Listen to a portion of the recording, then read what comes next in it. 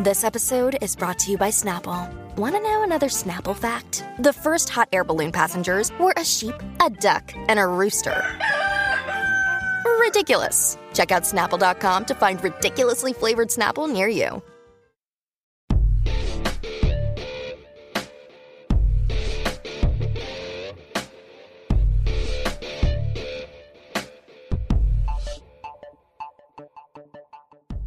Welcome to the Imbalanced History of Rock and Roll. I'm Ray Koob. I'm Marcus in the Darkest. And as always, this podcast is brought to you by the folks at Crooked Eye Brewing in Hatboro, Pennsylvania. They've got the cure for what ails you since 2014.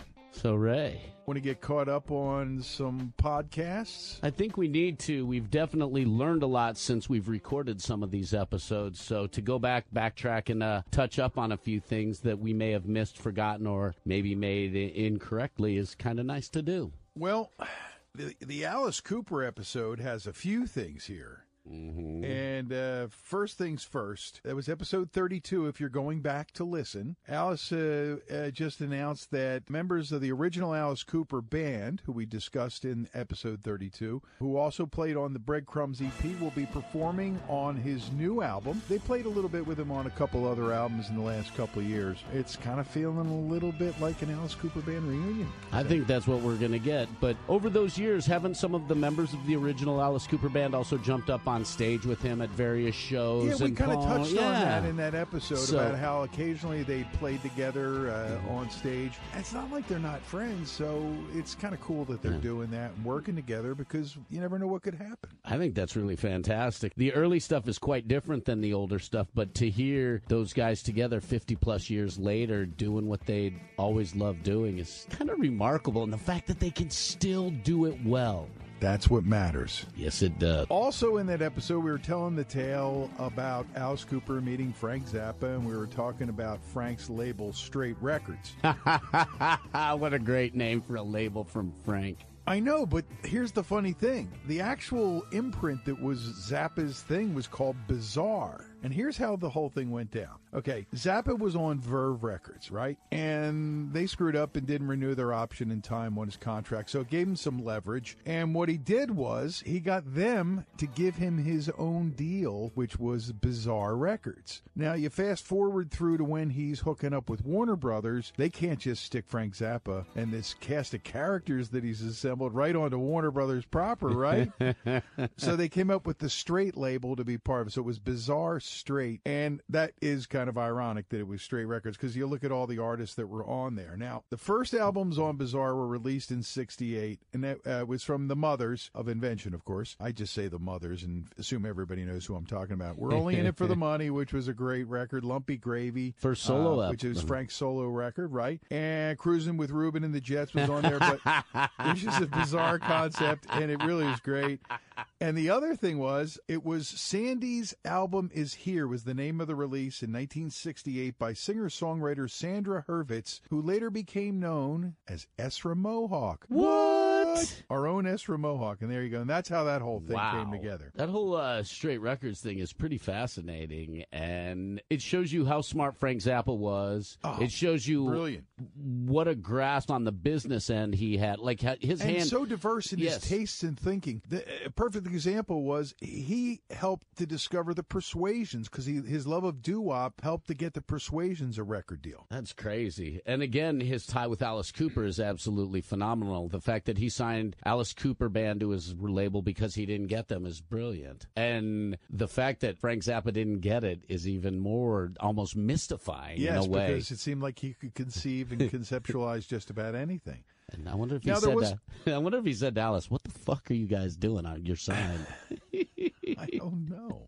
We'll have to ask him. Or Dweezil. Yeah, Dweezil might know, or Alice might know. That's right. Well, the other thing we talked about in the Alice Cooper episode was the death of Glenn Buxton, the original lead guitar, back in 1997. And boy, did we really get this one wrong. Just before he turned 50, he died of complications of pneumonia. And apparently he was hanging around with some of his old friends, Michael Bruce and Neil Smith, playing some with Richie Scarlett, who played with Ace Frehley. And they did a performance on a morning radio show. It says here in Houston in October 97. Performed at a club that night, had some pain, mentioned some pain to people that night. His friends urged him to see a doctor, but he waited till he got home, and then on October 19th, his fiancée drove him to the hospital near their home in Iowa, and he passed away from viral pneumonia, and that's what got him. That's just crazy. I did not realize that pneumonia had that power to it. I know that you can get sick in walking pneumonia and things like that, but I didn't realize. Viral pneumonia can be really nasty, and apparently he got it and didn't catch it in time, and it shuts down the organs, I think. Oh. Well, now we know about that, Marcus. And we can jump back to episode 31. Our buddy Vinny G pointed out something, and I think it was one of us not seeing the year right. He wrote on Twitter, this latest episode of Imbalance Histo, at least he got it right, it's Imbalance Histo on Twitter, is depressingly relevant as we lose the greatest rock stars. That whole year was a shitty overall thing. By the way, I thought I'd address a tiny error. Greg Lake actually died after Keith Emerson on December 7th, 2016, not 15, as we said in the episode. So thanks to Vinny G. Thank you for correcting that, For correcting us, on that one. We got a nice review on episode number 27 about Johnny Z. You want to read that from Peter Nervasis from Florida? Yeah, sure. Thank you for the wonderful interview, Ray and Marcus. Great questions, and it brings back memories of growing up as a metal fan. I saw John at the Venom Inc. show when they were in town. I didn't really chat with him, but I did say hello. He seems like a great guy, and his book sounds like it will be a great read. And yes, his book is a great read, a really fun book. We were lucky this year to get some good books out on rock and roll, Johnny Z's book being one of them. A fun read. And Peter, by the way, is a Philly guy who grew up on Rockers, my old radio show in Philly cool. with the metal Did crowd. not know that. Yeah, he started the page. There's a Facebook page Oh, for that the page. Rockers. Oh, the crew. Rockers with Ray Koob? Yeah, That's his. Okay, He good. started that. Thanks, Peter. And his life is finally complete because he's living in Florida, and they have Wawa there now. Oh, we got Philly with him all the time. We were talking about Roger Waters as part of the episode On the Wall, our pocket podcast On the Wall, which has really gotten great response, and we thank you for checking it out. We were talking about Roger and whether he was part of the bombings, whether he was a kid when the bombings were going on during World War II. Waters was born on September 6, 1943. 5 days later, his father volunteered for the Army as a second lieutenant and died at the Battle of Anzio. The Blitz happened in 1940 and 41, so that was before Roger was born, but when he was around as a kid, he saw the bombed-out buildings in the neighborhood he grew up in as a result of the bombings. And another one from the Pink Floyd Walk episode, we mentioned the members of the band that played with Roger at the Wall in Berlin for that concert, and they were called the Bleeding Hearts Band, and I think it was worth mentioning. I think Rick DeFonso would appreciate that. Absolutely, because we did talk about Rick DeFonso and Cyndi Lauper and the Hooters and so many Philly musicians playing at that Wall concert. A lot of connections there. A lot of connections there. My old friend Pete Fama, who I've known since the days when Prism was the sports station. He worked for Prism back in those days. He posted something along lines that says, "Hey, Ray, I just listened to your podcast about the explosion of punk." That's episode 29 if you're looking for it. You and Marcus did an outstanding job. I really enjoyed the program. You need to do a few more sequels on the punk new wave thing. Is he reading our mind? He is reading our mind. We're definitely going to jump into that. I'm glad you mentioned television's debut Marquee Moon. However, you didn't mention the Jam. I saw the Jam perform in 1978 at the Tower Theater. The Jam were great, and only a few hundred fans were in attendance. Also, I saw the Runaways with Joan Jett at the Hot Club at 21st and South in 78. I was also attending Temple University during the 70s, and I have a CD dub of Elvis Costello's debut performance at that Hot Club, which was broadcast on WMMR December 77.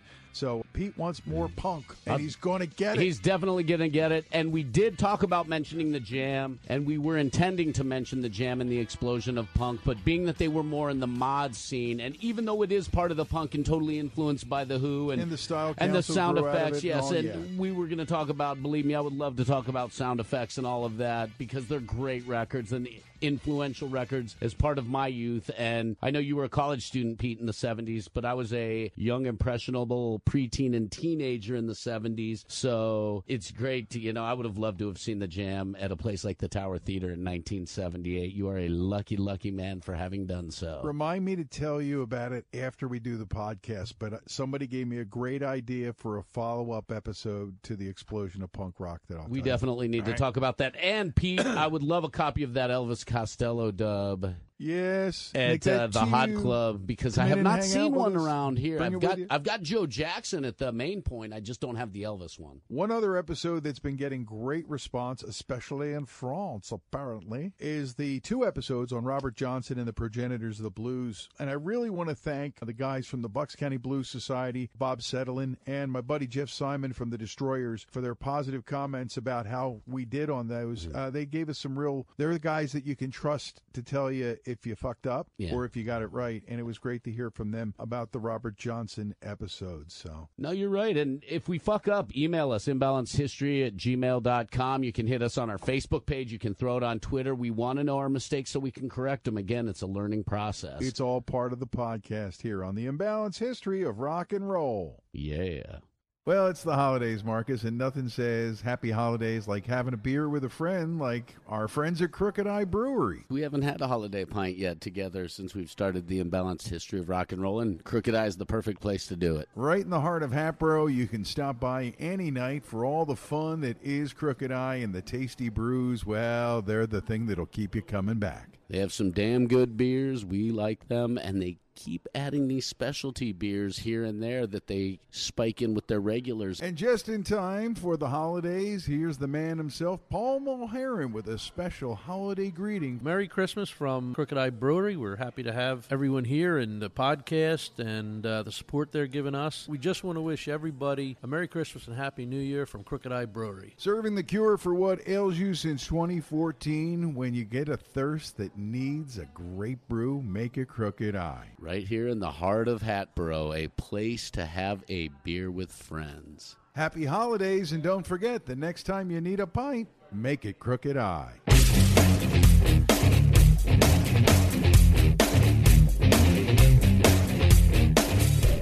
You know, Marcus, we're dropping this pocket podcast update into the week between Christmas and New Year's, and we're wrapping up what has been our first year. I mean, we haven't even been doing this for a whole year yet. No. But in our first year, we've seen so many neat things happening. We've met so many interesting people, and really seeing, especially since we joined Pantheon, we're seeing so many more people from all over the world checking out the podcast. And Pantheon has so many great podcasts on there. Like 25 or 30 now. Yeah, they keep growing, and we're just so happy to be part of it. And things that I don't think you and I thought, we didn't really think of like this, I guess. We weren't thinking about how many people will listen. We just figured we'll do it and see what happens. And it's happening because, I mean, we're in the first year that we've been doing this, we're in the top 50 Apple Podcasts for music history in America. We've had similar results in places like Great Britain and Canada and Australia. We've had some small countries where we've peaked up into the the top of their charts, and it's been kind of fun to see stuff like that happening. Even like number 15 in New Zealand for music history all time. So there's so many neat things. But now we're getting all this other information. I think we're pretty excited to see some of the info we're learning about who you guys are and where you are. That's really fun to see because it's nice to know where people are all over the world listening. And the fact that rock and roll, the big family tree that is rock and roll, is something that's connecting us all together. Well, okay, look at the big cities that listen to us, okay? Philadelphia, where we're located, and we have a lot of our friends and family here. New York, which you'd expect. Detroit and L.A., and all these cities seem to be seeing the listening in their areas each month. Salt Lake City, and that could have something to do with Provo. Provo, Spain? No, Utah. Chicago, Cleveland, Akron area, the Canton area. We've got a lot of people tuning in there. San Francisco, Oakland, San Jose. And I still think we're just dipping our toe into the water. Places like Dallas and Atlanta are coming around. That's kind of cool. And what's really been neat is to see the other countries, don't you think, outside of the U.S.? Did you even think about other countries listening to the podcast when we first started? Because I don't think I really did. No, maybe Canada, really. maybe figured, England. Maybe Canada will get it, or England, because maybe we have Australia. shared rock and roll history. And I even thought that. But France is now our second biggest international territory. U.S., then France. Would love to hear from Canada, our French listeners. And U.K. and Australia, we thank you. But also now we're seeing some things happening in other countries, Marcus, that's just kind of blowing me away. The way that the podcast has taken off in places like the Netherlands and Colombia. Italy. And Spain, Sweden. They're shooting up the punk in Sweden. Yep, the punk and the metal. They're going to wait Germany for and New Sweden Zealand? wants us to do black metal or death metal episode. Well, we're going to do that. Oh, yeah. Eventually. We're going to get We'll do there, one guys. with Burzum and all those guys. And there's been some amazing pops, places that weren't listening to the podcast, like India, Mexico, Israel, Taiwan, and the Philippines. And when I looked at the list of the towns, because it breaks it down by towns, not just by the big cities, internationally, Chepstow, which is it's like right on the river between Wales and England, near Cardiff and Bristol. And there's a lot of people there in Chepstow. The Chepstow, I'm not sure how to say it. They'll let us know, hopefully. Yeah. But look at the list of towns, man. Starting with that list at the top. We're in a Welsh neighborhood right now. That's recording. Right. We're in Ballykinwood. That's right. Is that Welsh? That's right. That is Ballykinwood's Welsh. Well, now we've got other kinship with Chepstow. And up there near Vancouver, the Delta region of Vancouver is listening big time. But suburban Vancouver loves us. That area is beautiful, too. A lot of water, a lot of green trees. Now, here's what's funny is you'd expect that. Big city, it's a huge suburb, right? One of the top towns is the town I live in, Doylestown, Pennsylvania. That's crazy. And I know a lot of my friends and family up there are listening, and I thank you all for supporting the podcast. But it's just surprising to see that. And then Provo. Spain? No, Utah. Oh, yeah. Fresno, which came up in our interview with Chris Schwartz, which is going to air after the new year. Portland. Oregon or Maine? Oregon. Dallas and Boardman, Oregon. There's only one Boardman, and it's in Oregon. View, California. And Bogota, Colombia shows up on the list of cities, towns that are listening to this podcast. And it's just blowing my mind, dude. I know, it's crazy. We just get in here and we have fun. We talk about topics that we know about, topics that we've been learning about. We've been doing some neat interviews. And, I really like what we're doing, and I'm glad to see the people are enjoying it. We just did the re-release of our second episode, our first real episode, A Case for the Beatles redone, reimagined, and we just did that. We had a little rock and roll Christmas song fun. And coming up on Tuesday, we'll release it on Tuesday, on New Year's Eve, the final episode of the year, which is our little New Year's Eve party, which we had at Crooked Eye Brewery in the heart of Hatboro, which sponsors this podcast. We thank the Pauls. We thank Jeff. We thank the whole crew there for everything you've done. Thanks for letting us have our crazy, imbalanced New Year's Eve party at the brewery, and we'll see you all in the new year as well. Well, that's our little latest pocket podcast update here on the imbalanced history of rock and roll. You having fun here, Marcus? I'm having a great time. It's been a phenomenal first 9-10 months as we wrap up our first year. It's been incredible. Boldly going where no podcast has gone before. So we do have the New Year's Eve party this week, and then we're going to have an interview with Chris Schwartz from Rough House Records. He's also headed up Rough Nation. He's done some amazing things in this business, and I think you're really going to enjoy that as we start the new year on another little episode or two that takes us into places we haven't explored yet. Yeah, but we have some doozies planned, including a look at Quadrophenia. And we've been talking about an episode about Marvin Gaye for a while, so we're going to do that, and we've got stuff figured out for the next few weeks going into the new year, but we're always looking for your feedback. All you got to do, if you have an episode idea, is to email it to imbalancehistory@gmail.com or post it on the website, imbalancehistory.com. There's a place where you can make comments and stuff there. We also have it Twitter, Imbalanced Histo. Give us the damn RY. All I want for Christmas Twitter is the goddamn RY. We're going to have to write a song about that. Do a tweet. We'll get Joe the Butcher to produce it. Absolutely. Joe would, maybe. Yeah, he would. And then you can also hit us on our Facebook page, The Imbalanced History of Rock and Roll. And maybe in 2020 we'll jump up onto Instagram. We just might have, if we get enough nerve to take pictures regularly. We're too busy reading and recording. That's it. And producing, this podcast. And we thank you for your support, and we wish you a very happy New Year. Enjoy the New Year's Eve party on the 31st. And we'll catch you in the new year. I'm Ray Koob. I'm Marcus in the Darkest. And we'll catch you in the new year on the Imbalanced History of Rock and Roll.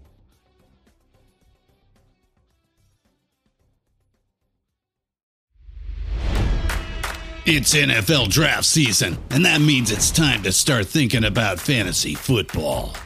FantasyPoints.com features industry-leading experts and prognosticators using proprietary hand-charted data to help you score more fantasy points. FantasyPoints.com is the place to go for whatever kind of fantasy football you play. Whether you play fantasy football, daily fantasy sports, or do a little bit of everything, Fantasy Points has the meticulously researched content to guide you to victory.